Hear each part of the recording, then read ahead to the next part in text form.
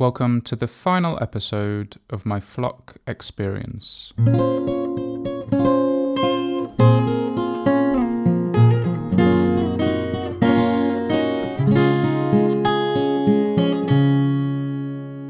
Today was the fourth and final day of the International SAT Conference and marks my last day at the Federated Logic Conference. I've been here a total of 12 days and it'll be sad to go home tomorrow. My favourite session today was another guest lecture. This time it was someone from the Canadian National Security Agency. I really enjoyed this presenter's style. He was very clear in his explanations and well paced during his presentation. He spoke about using the Boolean satisfiability problem as a way to construct a probabilistic membership filter.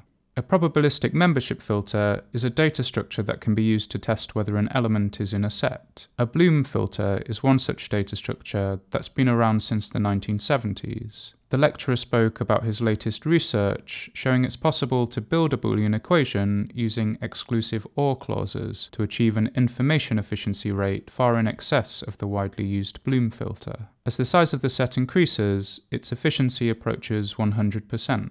Interestingly, the source code for this isn't publicly available and belongs to the NSA, but the lecturer insisted it would be easy to replicate these results based on his presentation. He also explained how this relates to the sharpness threshold for random K-SAT, which we saw yesterday in one of the presentations. I found this fascinating.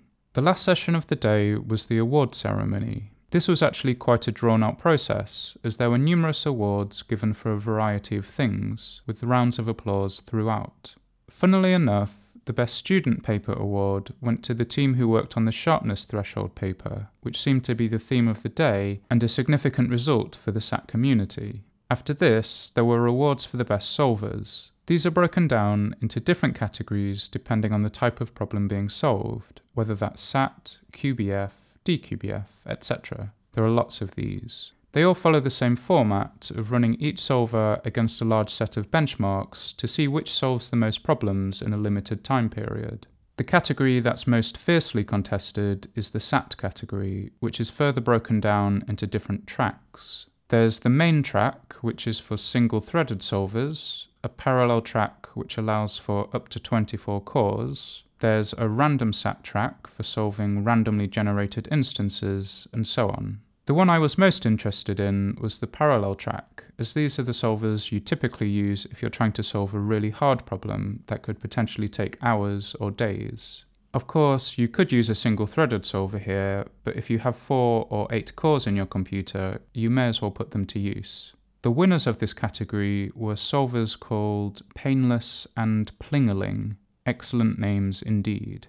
At the end of the session, I shook hands with Fuji and said my goodbyes before heading back to my accommodation. After recording this podcast, I'll be heading out to meet my friends from Madrid who are returning for the Mid-Flock workshops this weekend. I think we'll be having another round of Camden Inc. or two. Before I go, I'd like to reflect on the initial questions I had when I arrived here. It's been a busy 2 weeks and there's been a lot going on. I went into this conference wondering what it would be like to be a student again. I've really enjoyed the experience, and I'm happy with how much I've understood and taken in during my time here. The material has certainly challenged me, and occasionally I've questioned what I'm doing here, but my overall feeling is that the last 2 weeks have been educational and confidence-boosting for me. I think the thing that's made it most enjoyable are the people. Finding out who these people are, what they do, and spending time with them has been the highlight of my stay. Their mindsets are different from those I normally interact with. They have different perspectives and motivations, and I think it's a good thing to expose yourself to differences of opinion. I'd like to stay in touch with some of these people if possible, but I'm not sure how realistic that is. As to whether I want to return to education and do this full time, well, the jury's still out on that. I like to build and create and make imaginative things, and I'm not sure whether a PhD, for example, would necessarily satisfy me in that regard. I really enjoy the practical side of what I do, and I'm also motivated enough to work on my own projects with my own goals. I think I'd benefit hugely from having a mentor and the support of a university, but I'm not sure I necessarily want to work within the parameters of the education system. I was hoping by the end of my time here I'd have a strong sense of what to do, but I'm left feeling unsure and indecisive about my future. My immediate thoughts are to take the things I've learned here and further improve my grasp on them. There have been many inspiring talks and ideas that I'd like to play with and read into, and so, without worrying too much, that's what I'm going to do. If I ultimately decide to pursue something academic, at least I'll be better informed by my time here and able to make a more objective decision. What do you think I should do? If you have ideas or suggestions, I'd be keen to hear them. Send me a direct message on Twitter or contact me by some other means. I've never been very good at making decisions, so perhaps I can crowdsource this, right? I'm sure that will work.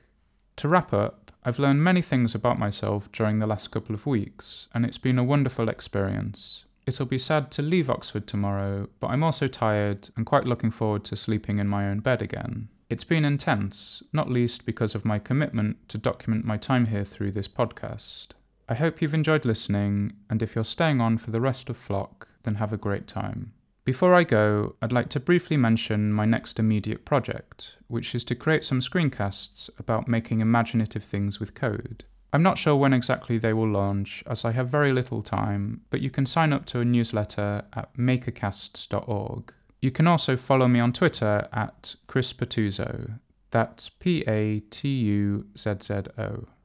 Thanks for listening.